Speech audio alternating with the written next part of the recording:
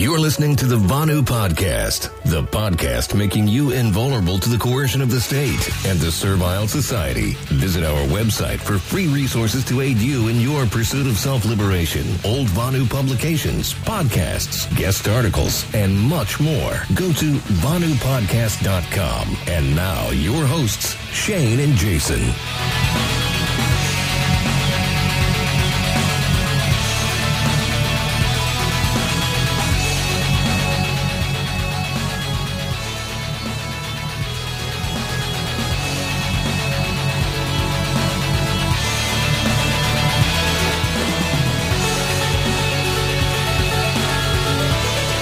All right, and welcome to the Vonu Podcast, the podcast making you invulnerable to coercion. I'm your host, Shane, coming to you from the homestead here in southern Illinois. So hopefully I'm coming through okay. Did the internet speed test as usual. That came back great. And check OBS here just to make sure everything is going all right, and it looks like it is. No drop frames. We are good to go. It's always it seems like it's hit or miss, 50-50 whether it's going to work or not. I am on satellite internet out here in the middle of nowhere, so looks like we're good to go today though. So this podcast, everything found on the website, is covered by BIPCOT, no government license. This allows reuse and modification to anyone except for governments and the agents thereof. Learn more by visiting bipcot.org. So today I come to you with another special live intermission episode of the podcast.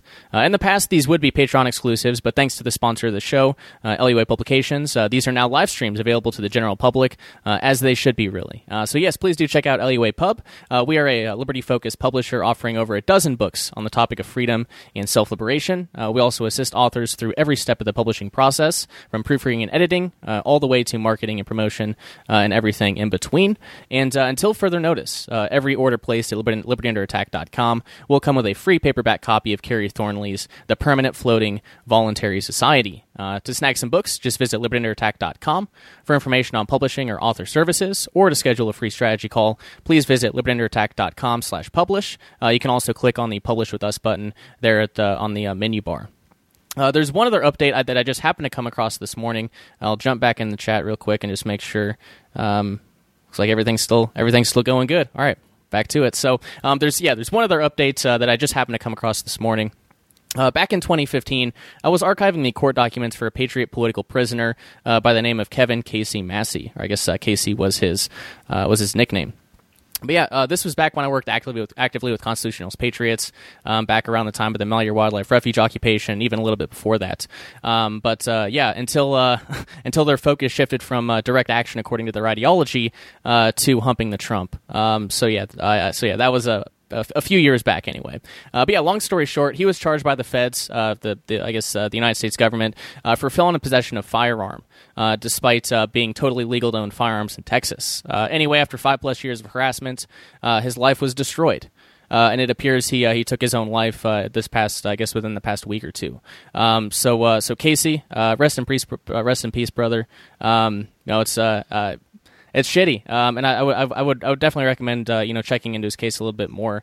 Just visit libertyunderattack.com, hover over the free resources tab, then the political prisoners tab, and then you'll see his name there in the drop down. His court documents are there, and articles by Gary Hunt discussing his case in quite a bit of depth are linked as well. And obviously, this is he's a constitutionalist, not an anarchist, but still, back when the constitutionalists were setting up committees of safety and participating in civil defiance rather than just venturing back into politics. I had a lot of respect for them, and I worked with them quite a bit. Casey, it sucks. Definitely sucks, and that's why we're here doing what we're doing. So now that I put a damper on your day, let's go ahead and get on with it. So today I'm joined by Alex Utopium, who goes by the handle @Utopium Tinkerer on Twitter. I'll have him introduce himself fully, but he's a Scandinavian dissident from all the way over in Norway. He's a contributor to Sal Mayweather's site, newlibertarian.io, and runs a blog, a personal blog over at utopium.blog, where he writes on agorism, permaculture farming, and much, much more. So without further ado, Alex, welcome to the Vonu Podcast. Sir, how are you doing? Well, I guess it's evening there for you, right? Yeah, I just finished my job at about an hour or so ago. We went a little bit over time, and I was rushing home to talk with you. So it's great to be here. Good to be on time. That's not a usual thing for me. Very good. Yeah. Very good. Well, yeah, it's a pleasure, man. I'm excited to talk about. Obviously, as I put in the show promo, I want to start with Norway and Scandinavia as our topics. 'Cause I don't know anything about the country, and I'm always, or I guess the region, the area, and I'm always looking I'm always interested in learning more about potential places for perpetual traveling or strategic relocation. Anyway, I guess first off, before we even get into that, why don't you start with a brief introduction? Who are you, and what do you do? I'm Alex. I am from Sweden originally, but I've been living in Norway for the past 13, 14 years or so. I used to work as a bartender and a waiter. Right now, I'm a beer brewer. Trying that stuff out. It was either beer brewer or chef, and beer brewing appeals a lot more to me personally. So that's my day job. Yeah, that's interesting. So brewing. I actually my day job. I call it my not real day job. But I actually work at a distillery. So I make liquor and you make beer. It seems. Oh, really? Like. So yeah. Yeah. We are match made in heaven. What kind of are you making the brews themselves, or are you a technician?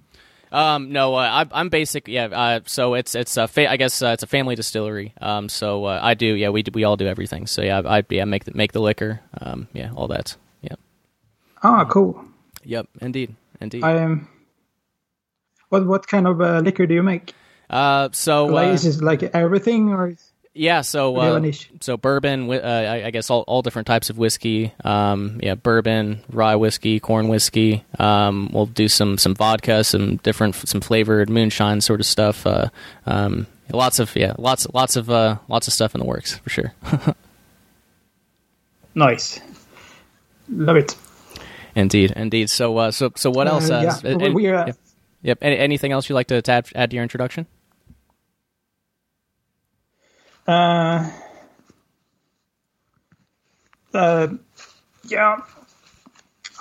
found out about this cool guy called Samuel Konkin like 3-4 years ago, and after I read the New Libertarian Manifesto, I figured out I've been an agorist for at least half my life, all my adult life, but at least half my life, and that was a big revelation.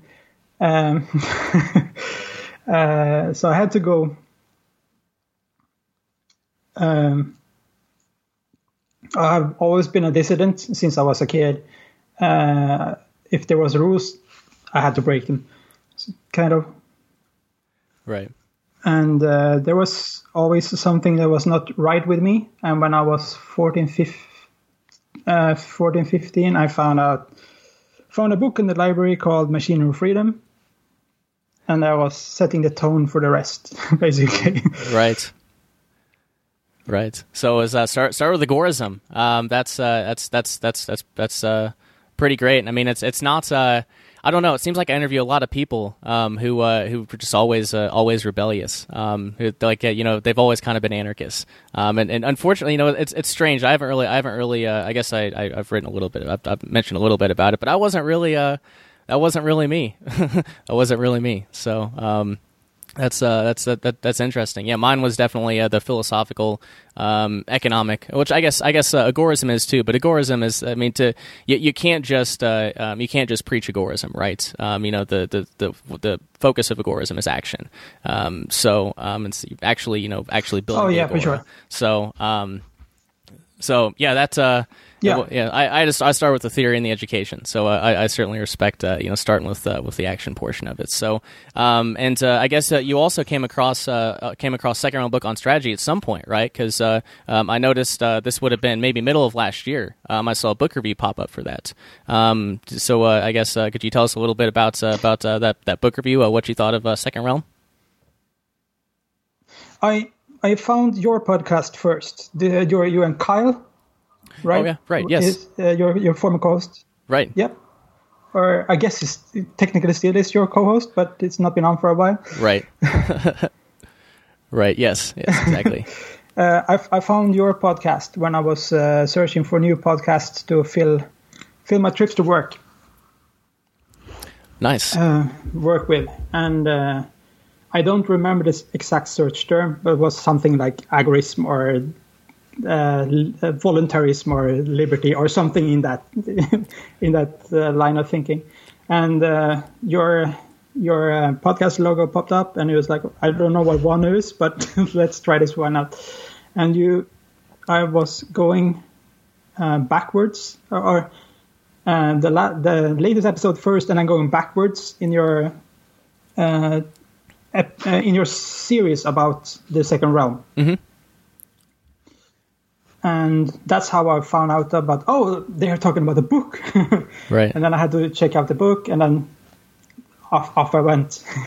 Gotcha. So that was a little, and then a little while ago. Then was it a year? I guess. Do you remember when that was? I'm just curious. Not too sure. No, not too sure. No problem. It doesn't matter. Too sure.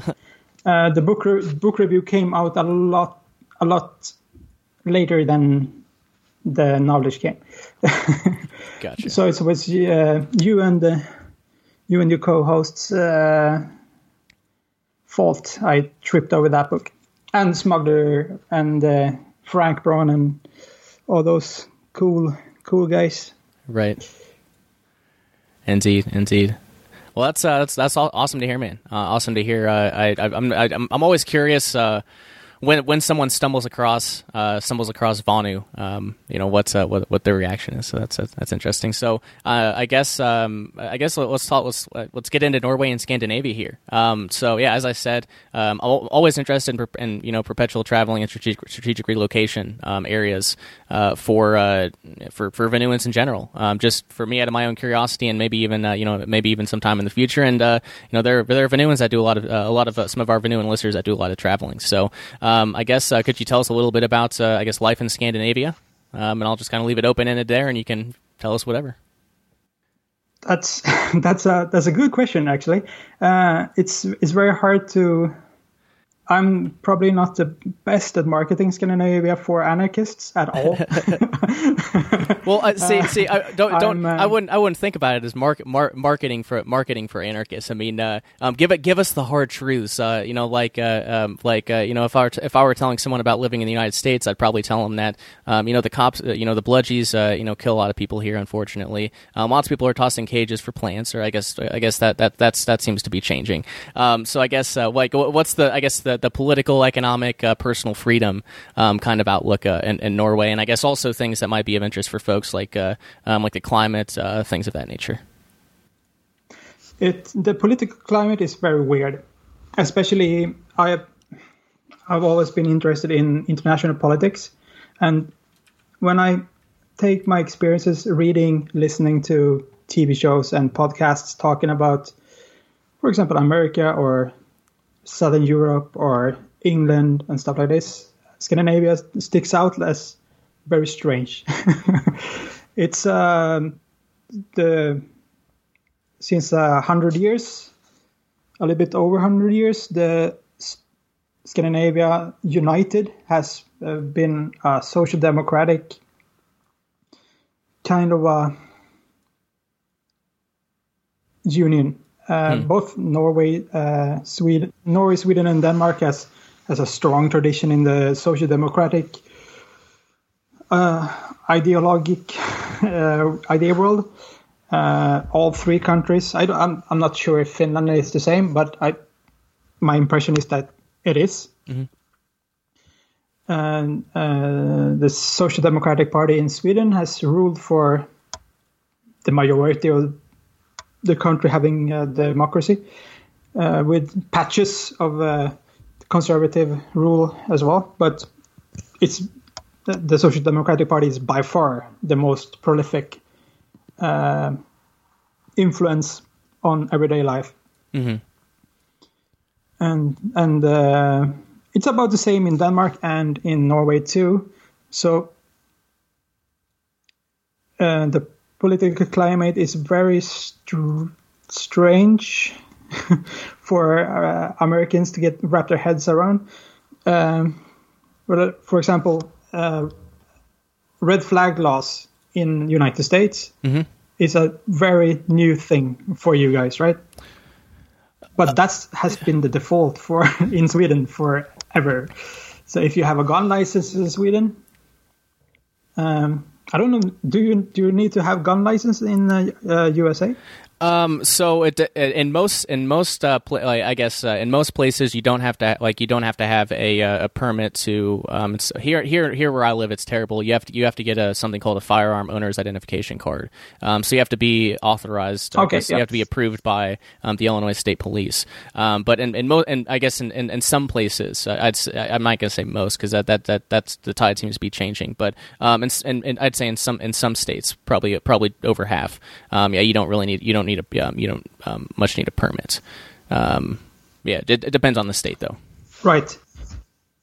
Here you need a permit per gun.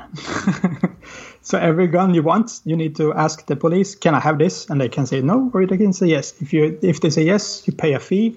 They give you a license, and then when you get a license, you agree to all this kind of stuff. And one of those stuff is sort of a red flag law.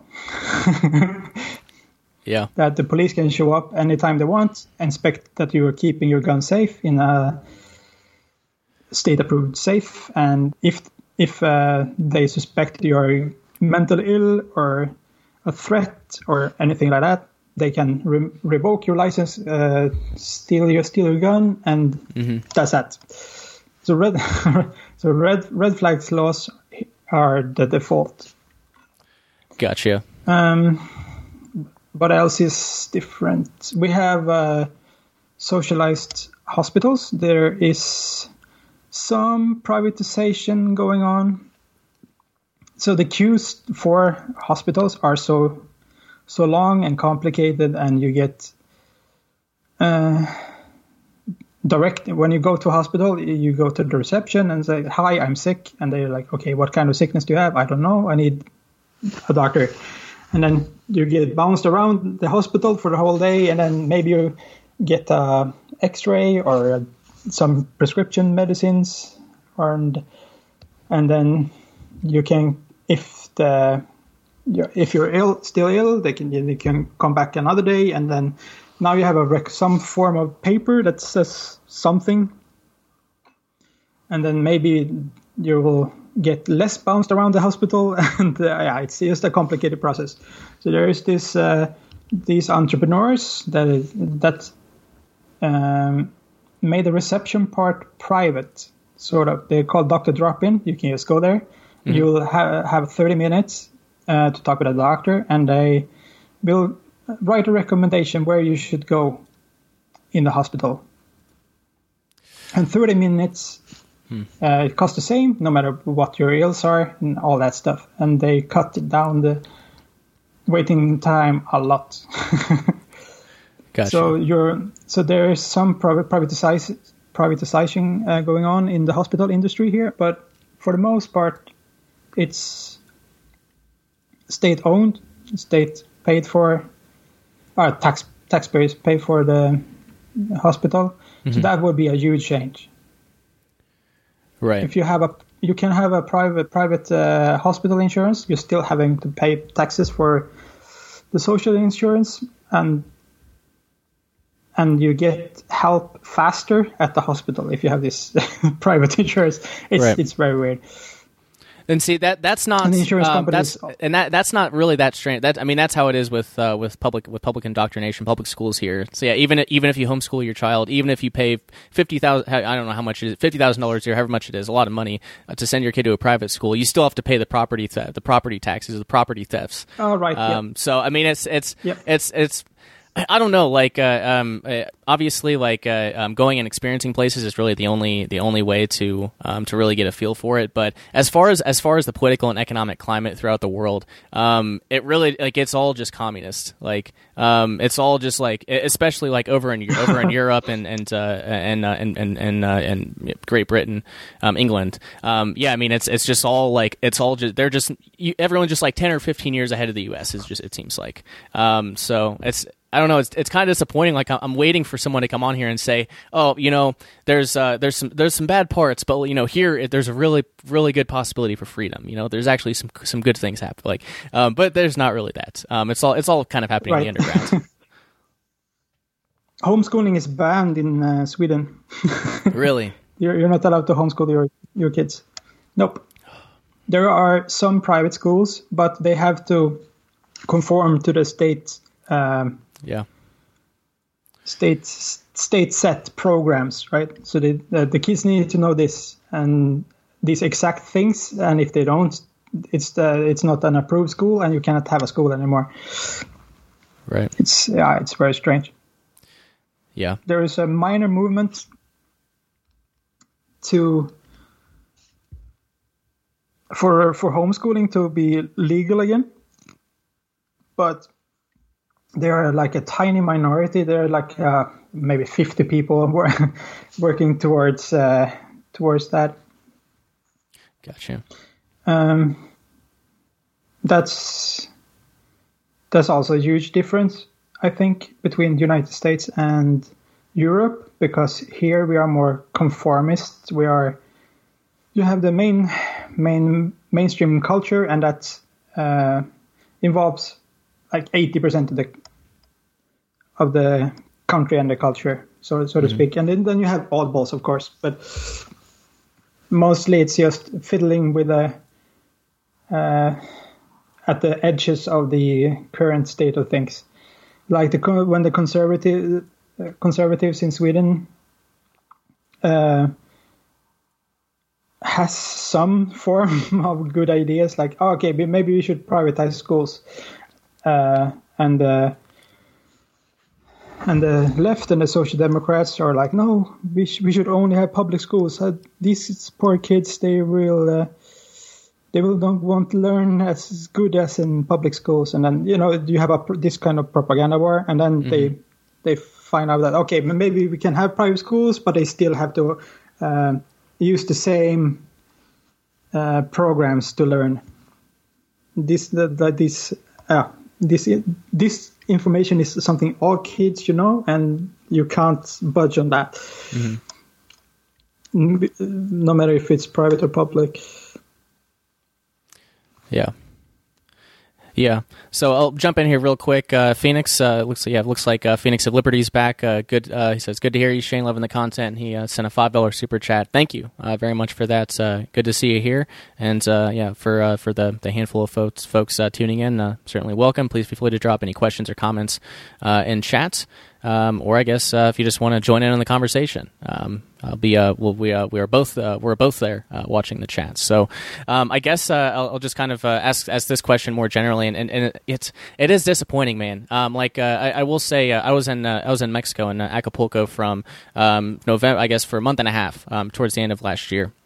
And in a lot of ways, there was certainly a lot more freedom, but at the same time, Acapulco is a police state. It's a police state, and that's not a fun place for an anarchist to be. Especially when they're militarized with turrets. I guess with turrets and things, or mounted guns on the back of pickup trucks. But in some ways there was a lot more freedom, and in some ways, there's it's a more dangerous place in many regards. Certainly more dangerous than my homestead out here in the middle of nowhere. There's always benefits and drawbacks to everything. So I guess the question I'll pose to you is, for Vonuans, for anarchists, for people interested in personal freedom, would you, from your experiences, Norway or Scandinavia, would those be places you'd recommend to Vonuans or anarchists? It highly depends on what you are interested in doing. We don't have a police state, even if some people are pushing it towards that. Here in Norway, the police doesn't have guns by default. If they need a gun, they have to call into the headquarters, and they get a passcode to a safe in their car. And then they punch the passcode, and then they get a gun. I like that. A little goddamn Sweden, restraint. Yeah, it's weird. Yeah, go ahead. Because if they really are there to protect us, they should.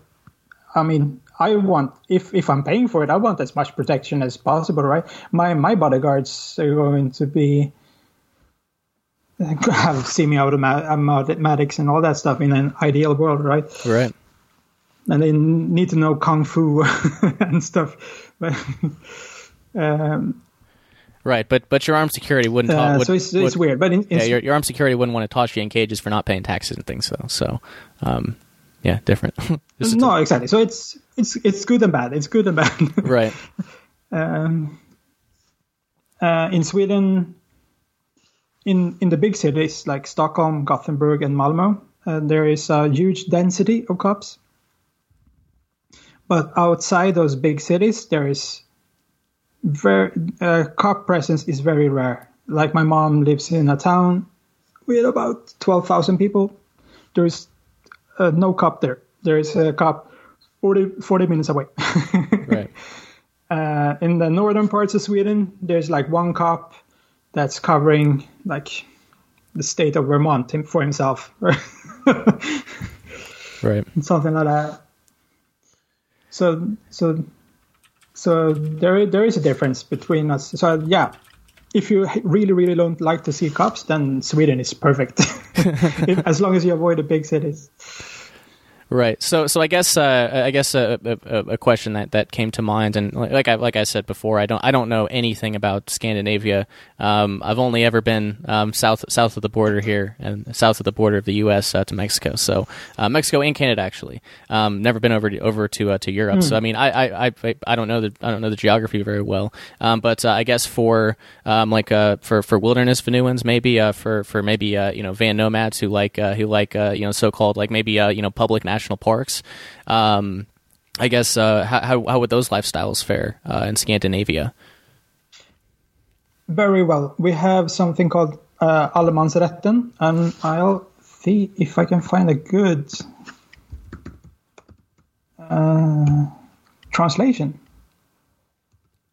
And what'd you say it was called? Allemansrätten. So it's right of public access is the proper English name for it. What this does is that you are, as long as something is not fenced in, you're allowed to go there or travel through there in some capacity. And if you are there for under 24 hours, you can even make a tent or something like this. So if you're a outdoorsy Vonuan with a tent and some really good walking shoes and like forests and mountains and these exotic Scandinavian geographic, then it's perfect because as long as not fenced in, you're allowed to be there. Gotcha. And I guess you have to. So I was just gonna ask. I know when I was looking at camping spots and saying Colorado at the beginning of this year, a lot of the places in Colorado were charging. Then these were Colorado state parks, not federal. I guess not federal, but the state parks were like $30 a night. So that basically it's there. It's it's the commons. You have access to it for 24 hours. Is it? I guess there's no such thing as a free lunch, but do you have to pay for it? Or is it just subsidized? No. It's for free. Gotcha. As long as you don't disturb the land in some way. If you're making a fire, you have to ask for permission. But if you have a gas oil grill or something like that, then it's all good. Gotcha. Nice. So that's a positive. That's definitely a positive. I guess just one other question I guess that comes to mind is, you said things are pretty socialized there with the healthcare. Is the cost of what's the cost of living like? What's the cost of living like? As far as for a perpetual traveler, someone who's a non-citizen, the taxes there I don't think would I don't think that I don't know for sure, but anyway, I guess cost of living, taxes, things like that. Norway and Sweden are very, very tax-heavy countries. Mm-hmm. Both, and the taxes are hidden in so many ways, and through fees and obligatory payments you have to make and all that kind of stuff. So it's quite hard to figure out how. As it turns out, it's very hard to figure out your exact tax rate, and depending on what you consume, we'll have different tax rates as well. Alcohol and fuel and tobacco and stuff like that is super heavily taxed. Right, yep. Every food has a special tax that is a little bit lower on the lower side. Books too, but the rest is like at least 25% VAT. Yeah. In the gasoline is like 65% taxed. It's just so yeah. How to put this? The cost of living in Sweden is very low compared to Norway. It's almost half. If you're renting an apartment, then especially Oslo is very, very expensive. I think Oslo was in the 5th place a couple of years ago. The 5th place that was the most expensive city to live in the world. I don't think it's been better in that regard. But in Sweden, stuff you buy at the grocery store is a lot cheaper. I can fill a bag of groceries in Norway and in Sweden, and I pay half in Sweden. Just about depends on brands and all that availability of stuff and what you're consuming, of course. Sure. So, but between the two, it's a lot cheaper to be a tourist kind of person in Sweden than it is in Norway. I've worked in bars in and around the city center of Oslo for so long, and I just that tourists are gasping at the drink prices. That doesn't faze me anymore. It's like, yeah, what you gonna do? Right. So I guess another thing I'm curious about, and when I had Demelza Hayes on and she was talking about Liechtenstein, I asked her this question too. So I guess say there's a Vonuan who actually wants to, he's just strategically relocating, wants to buy a piece of land in Scandinavia somewhere. How hard is it for someone, I guess a non-Norwegian or a non-Scandinavian person to acquire private property or acquire a piece of land there? Is it easy, super difficult? Could you speak to that?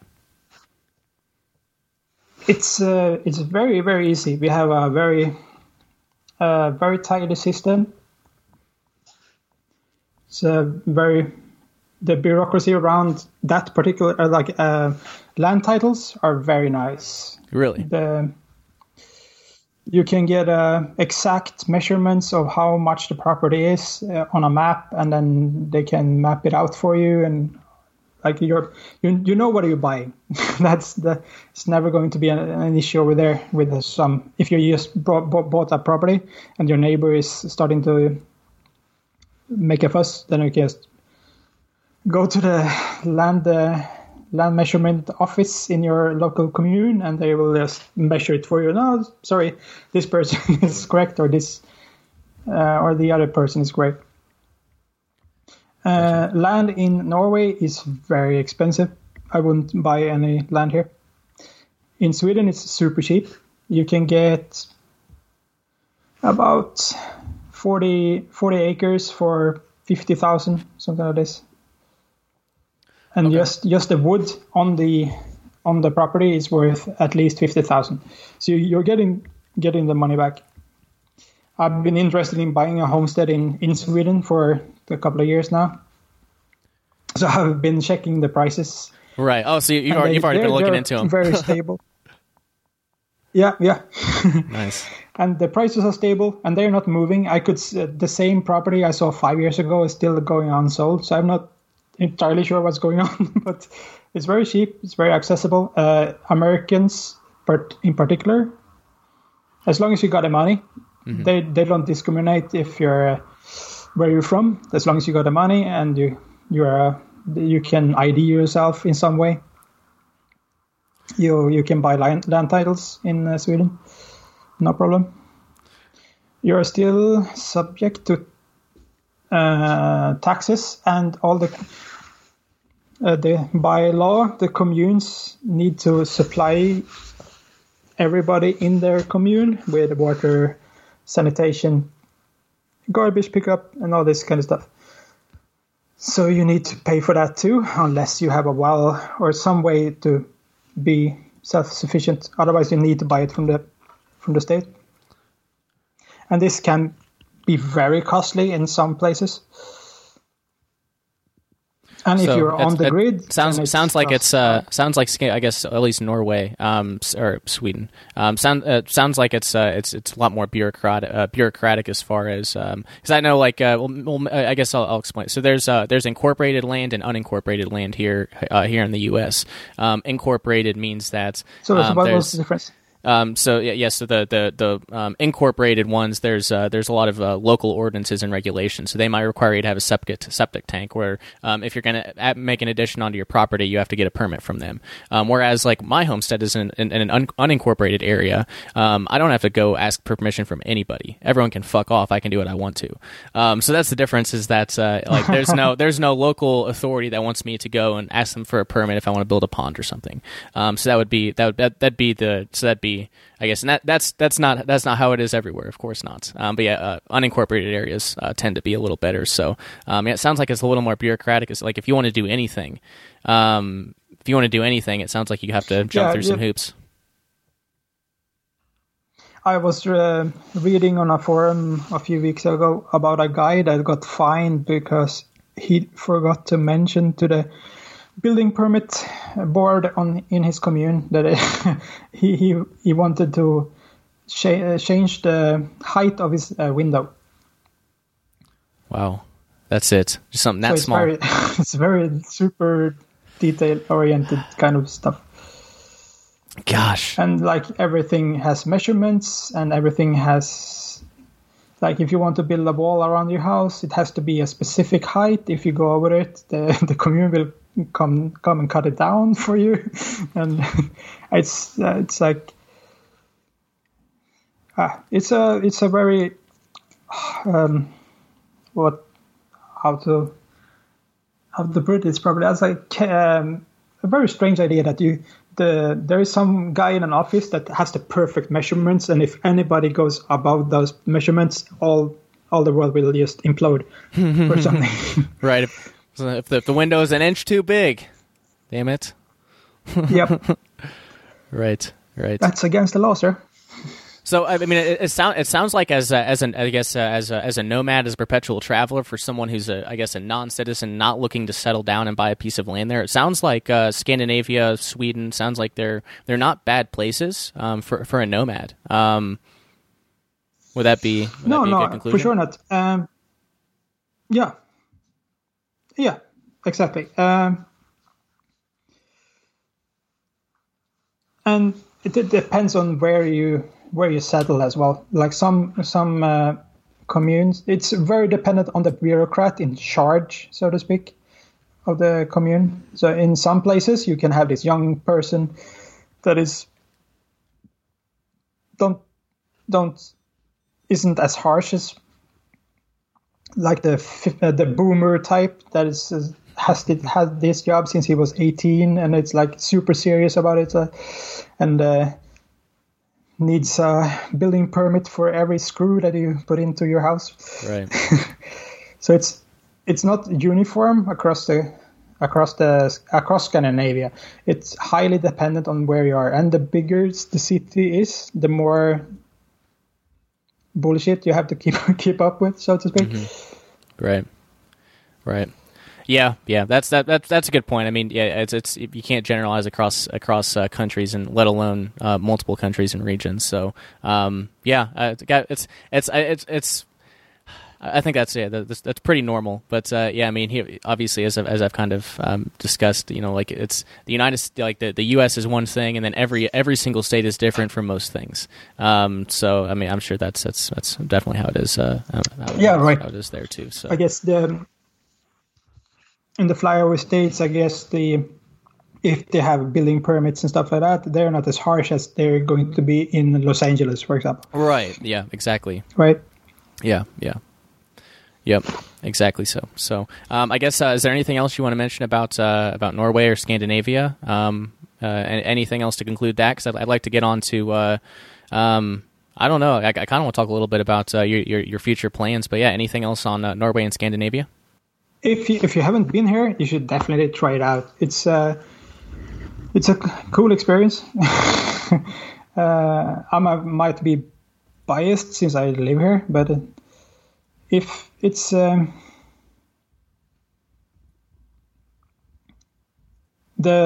things they steal in taxes is absurd.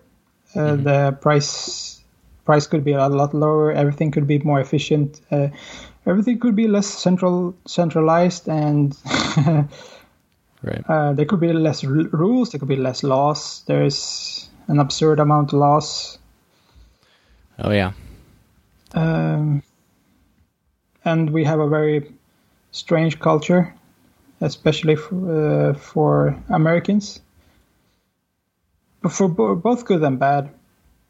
But I highly recommend everybody to just at least try out, come here and try out Scandinavia for a bit. Maybe you like it. Who knows? Right, and why not go visit? Take some time off your Servile Society job, or hopefully you're out of the Servile Society and out of the First Realm, and you can just take a vacation whenever you want to. Why not take a vacation somewhere? Yeah. Why not try? You can. Like Max Hillerbrand. If you hate it, you can always just leave, right? So yeah, it's exactly. always worth testing out. Always worth testing out. So you mentioned that you're interested in you've been looking into, and that you're interested in getting a homestead sometime. And I also noticed on your blog that you've done you've written quite a few book reviews on all sorts of books from I guess sort of kind of the green anarchism kind of variety, as well as just homesteading, guerrilla gardening, things of that nature. So I guess do you want to talk a little bit about your future your future plans for your Vonu lifestyle, and I guess what got you interested in it? What are your plans? Yeah, it's going to be a little longer backstory. Sure.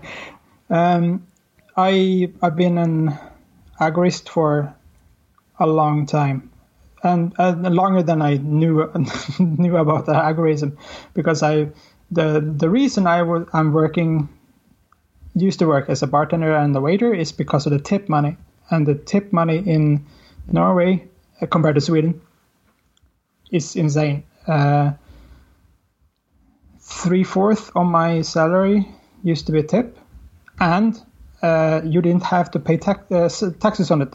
You were supposed to, but they didn't have a control system or anything like that, so you could just slide out on one under the radar. And I could just collect my tip money in cash. Mm-hmm.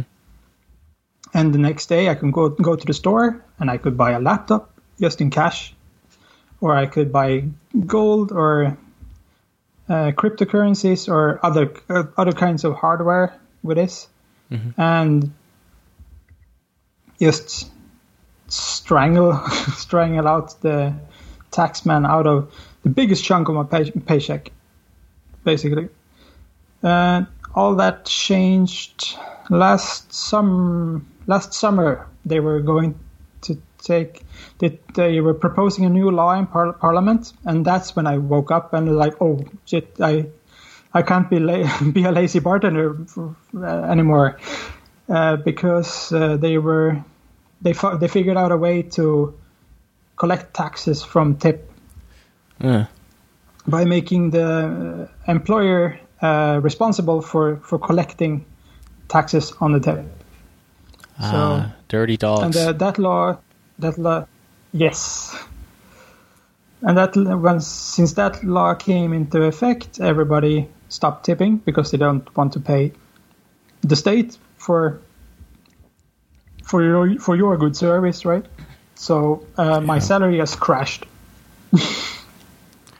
Yeah. So I figured it was time to... Government killed your job. Yeah, basically. So if I was 75% agorist before, like super gray market, had a super great gray market income, they killed it. So now I'm maybe 10%, something like that. Yeah. So I had to figure out new ways to do it. And the easiest way is to grow stuff and then sell them to friends and family and other people that don't like to pay too much for goods. Mm-hmm. And that's where my interest in brewing came to as well. So now I'm working as a brewer. I get a good an all right paycheck, but it's taxed, so I don't keep as much as I want to. But that's such is life. But I get a education in brewing for essentially free. Yep. Exactly. And that's worth a lot. Right, and I will say if you know how to brew, I've never brewed beer before, but from what I've heard, brewing beer is more difficult than brewing liquor. So if you know how to, I mean, the physics and the steps are pretty similar, but yeah, if you know, if you know how to make beer, you can make liquor too, and it's easier. So just a heads up. Yep, that's cool. I want to learn how to distill as well. Because who doesn't like booze, right? Right. I have but it's illegal here to make liquor for private citizens. You have to have a permit, and with that, you need to have a factory-like environment to get the permit. So, but you can brew beer and wine at home, no problem.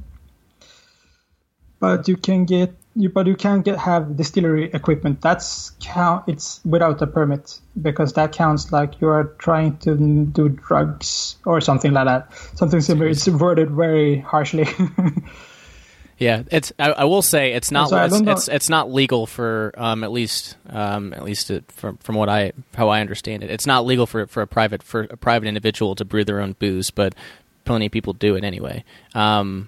And I mean, they don't really care that much. Is like if you're slinging moonshine through the countryside or something, they'd probably care about that. But yeah, where I work, it's all above board and shit. So yeah. Anyway, go ahead.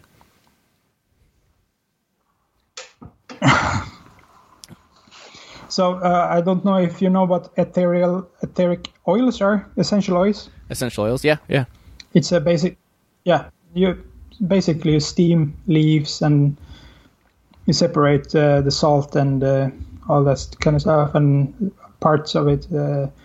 It's essential oils. Mm-hmm. I bought a kit. I bought a kit for my girlfriend's birthday last year, so that she could make essential oils. But the toll, I bought it from the United States because there was a suite set up which you could use in the kitchen, and it was a good price and all that. So I bought it from the United States, and the toll confiscated and trashed it. Really? Because it looks like a distillery apparatus. Exactly. Yeah, it looks like something you can make booze with. Yes, you can use a booze. You can use a still is a still is a still. I mean, you can. Yeah. So. Yep. Yeah. Exactly. Yeah, you can make distilled oils. Yeah, essential oils too. Yeah, for sure. but this one was very, very small. You know those travelers Jägermeister bottles they can get in the hotel mini bars, like those really tiny bottles. Yeah. This was the amount it produced per sitting, so per distillery.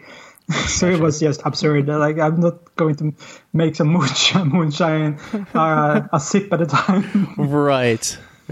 Yeah, exactly. So, yeah, I guess the story. Getting back to, I guess you're interested in homesteading, and how you got to that point, and what your plans are. Learning more about growing stuff. This past year, me and a couple of friends have grown tobacco on balconies. Oh, nice. We are city rats, so we are very cramped with space and stuff like that. And here in Norway, apartments are very small. At least if you're not that rich, at least. So we have to make do with the space we had. So we used balconies to grow tobacco. Okay, nice.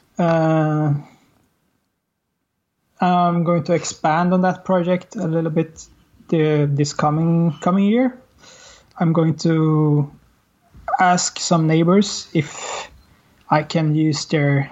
My neighbors have some land, so that they're not using for anything in particular except cursing that because they have to move the lawn and stuff like that. So I'm going to ask if I can put in some grow beds there and grow some flowers and tobacco in a larger scale.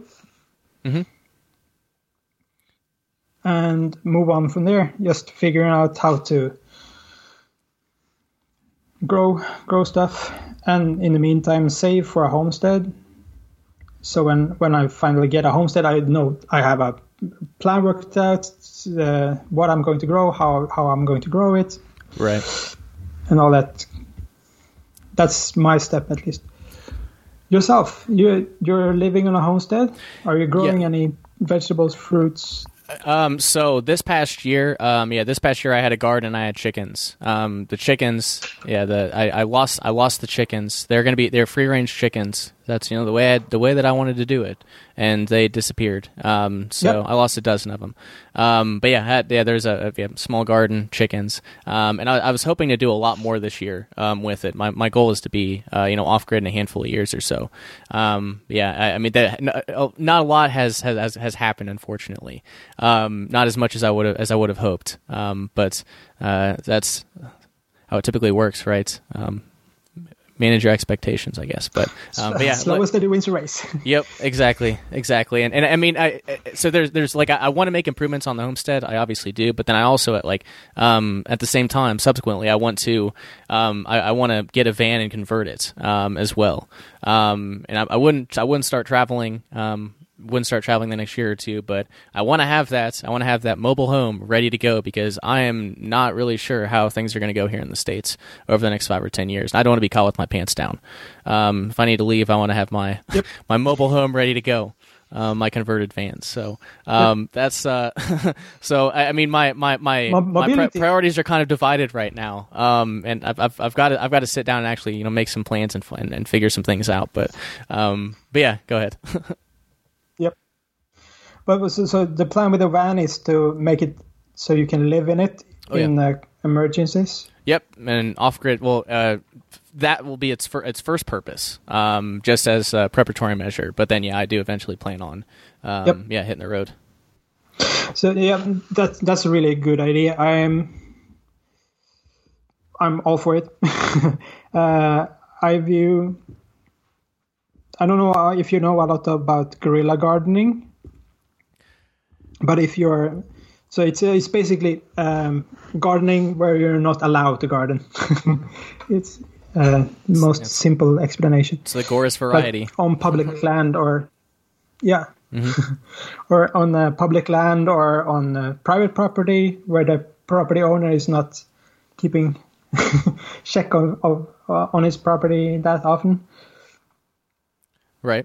And the van nomadism matches very well with guerrilla gardening, because if, for example, if you view your homestead as your headquarters, right, and then you have your van that makes you more mobile, and in your van you maybe have a kayak or a bicycle or something like that makes you even more mobile. Yep. Then there is no limit to where you can garden or where you can set up a production facility or anything like that, because you're super mobile. Yep, exactly. Especially if you're doing it on land that can't be connected back to you. Yes, yeah. Obviously, the combination of strategies here. You're referring to the proxy merchant role. The second realm strategy. Yes, of course. Yeah, combine the second realm strategy and Vonu as much as possible. Very much, left hand and right hand, I guess you could say, is one way to put it. Yeah. Yeah. You mentioned guerrilla. Yeah. See, guerrilla gardening. I wanted to mention. So I don't know how much. I don't know how much you've learned about Rayo, the founder of Vonu, which I do know that for sure now. But yeah, he talked about. He started out as a van nomad and then moved on to wilderness Vonu. He lived in a polyethylene A tent. Just a tent out in out on so-called public land in the Siskiyou National Forest, over a western part of the United States. And he talked about back in some of his writings towards the end of the 1960s, he called it cryptoculture, and the idea was to build small, plant small patches of vegetables on public land, just scattered around, hidden in place, and hidden places. And then you wait for it to become time to harvest, and then you go back there and pick it. And if you're out there in the woods and no one else is ever there, I mean, especially with he was a decent ways out in the woods for sure. That was something that Rayo that Rayo talked about. And he even went further than that. He was very much radical. Cool. Yeah, so he would even go further and say, not only have one polyethylene tent, not only one Vonu home base out there in the wilderness, but have like 6 or 7 and move around. Don't stay at one, don't stay at the same one for like 2 years in a row or something like that. Have multiple places, multiple spots for cryptoculture, multiple cryptoculture beds. Have multiple, redundancies to all hell. But he was an engineer, so I guess that makes sense. That is so cool. Do you know where he was describing this in his work? You mean the location that he lived, or that he did these things? No, where did this is something he wrote down, right? That he was doing. Oh yeah. So, do you know where it is written down? Oh gosh, yes. Oh yeah, that's what you mean. Yeah, I've got at the website vonupodcast.com. I've got there's I guess probably 8 or 9 publications and 2 of Rayo's books are up there, available for free download in PDF format. And the first book and the second book will be up there soon. But for the first book, there's an audiobook for it as well. There is no shortage of information. Yeah, there's and also on Elliot Publications we sell like probably 7 or 8 Vonu books, where he where not all of them are his books, but he's got articles in all these publications. So there's if you're interested in learning more, cool I can hook you up with some resources for sure. Cool. I know. Since I followed your podcasts for quite a time, right? Quite some time. I've heard about you talking about Rayo all the time, but I haven't gotten around to reading his stuff yet. What would you recommend for someone that is interested in permaculture and guerrilla gardening and all that kind of stuff? Where should people like me start? It's a good question. I would honestly, Rayo's first book, I would say would probably be the best place to start. And that's all Rayo. So I'd probably recommend his book, Vonu: The Search for Personal Freedom, which again, that's available for free in PDF and audiobook format at vonupodcast.com. So I'd recommend his book, and then I'm looking here at the list of the ones that have digitized. For interest in permaculture and farming and things, I mean, there's low cost living notes. If I remember correctly, there's some homesteading stuff there. Self liberation notes also has some good homesteading stuff, and Rayo does have articles in some of those in those publications. But there's other folks as well. I guess there's also Dwelling Portably, which is a publication by Bart and what's their names? They're still around today. Actually, I received an email from them. They've been doing that publication since the 1970s. They are actually backpack nomads. They just walk around the Western United States and camp out, and that's what they've been doing for 40 years, a long time. I can definitely shoot you a link here to the free books tab.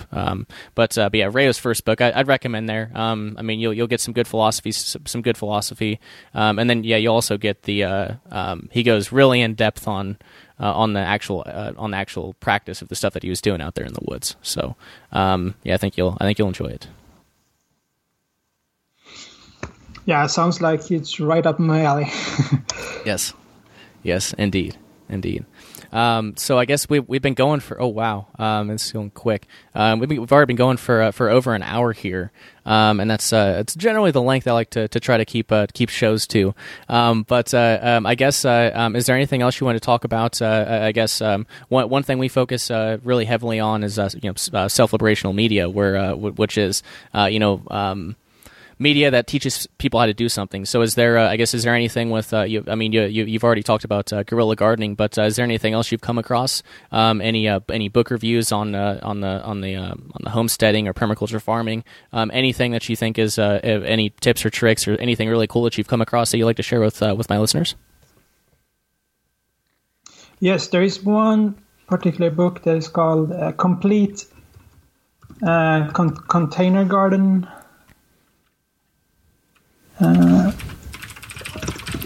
Container gardening. And see if I have it available. Container gardening. Container gardening complete is the book called, which is probably the only book you need if you want to grow in small confined spaces in containers. If you're in an apartment, or if you're in a van, or if you are making a small shed somewhere in a hidden forest somewhere, and you need to use containers to hide what you're growing, or if you're strapped on space to grow in, then I for sure recommend that book. That book helped me out a lot. I'm growing tomatoes as a side project. I grew tomatoes in containers on my kitchen counter, and with that book and YouTube, I got so much yield. My tiny kitchen counter gave me 20 pounds of tomatoes. Wow. Which is insane. Yeah, you can get a lot. Like I had back when I lived. This wasn't at this homestead, but even just I lived in town. I lived in town until like a year and a half ago. I had two. I guess they were 2x8 garden beds, or I guess either one 2x8 garden bed. And the amount of vegetables you can pull out of there. I mean, I had to give so many away to my neighbors so they wouldn't go bad. People would be really surprised what you can do with a super small amount of space. I know people who are sprouting stuff in their vans. I mean, like if the will is there, you can make it happen. Oh yeah, for sure. And your own imagination is your limit. Exactly. Yep. Exactly. So I'm looking at chat here. Rachel's here. America is also invaded by Canadian LARPers like Stefan Molyneux, Jordan Peterson, Lawrence Southern. That is, I guess I missed that one from a little while ago. That is true. That is certainly true. I don't see anything else in chat for the moment, but that's fantastic. I'll put a link to your book review in the show notes, and obviously I'll put links to your website and also the articles you've contributed to Salome Weather's site, newlibertarian.io. But I guess here to close out, some great practical information people can use in their lives. I love that. But are there any other closing thoughts you'd like to leave the listeners with? You put me on the spot here. No, not really. I think we should have more of these talks. It was a lot of fun to be here. Shout out to you and the Liberty Under Attack. The more people that do stuff and produce some great content and build a second round, the better. Oh yeah, I'm definitely there with you, and yeah, I mean, I want to do more of these. There's a lot of really cool folks, especially on Twitter. Fascist Book sucks. I'm on Twitter. I'm actually on Twitter more now. It didn't used to be that way until I came across, I guess, Bitcoin Twitter, and I guess just the more I don't know. Twitter's better. I mean, it's still a centralized platform, but anyway, yeah, there's a lot of cool people I've come across on Twitter. I think just even as part of the Intermission series, or I guess the Intermission series we do outside of the main series with whatever major topic we're covering. Yeah, I think more conversations like this need to happen. 100%. And yeah, need to learn from each other as much as we can. You know, it's the information age. There's no reason not to connect and share knowledge. So with that said, man, I really appreciate you coming on. I mean, yeah, you've got your site utopium.blog, and I'll put all those links in the show notes. Was there anywhere else that you'd like to plug for the listeners to follow your work?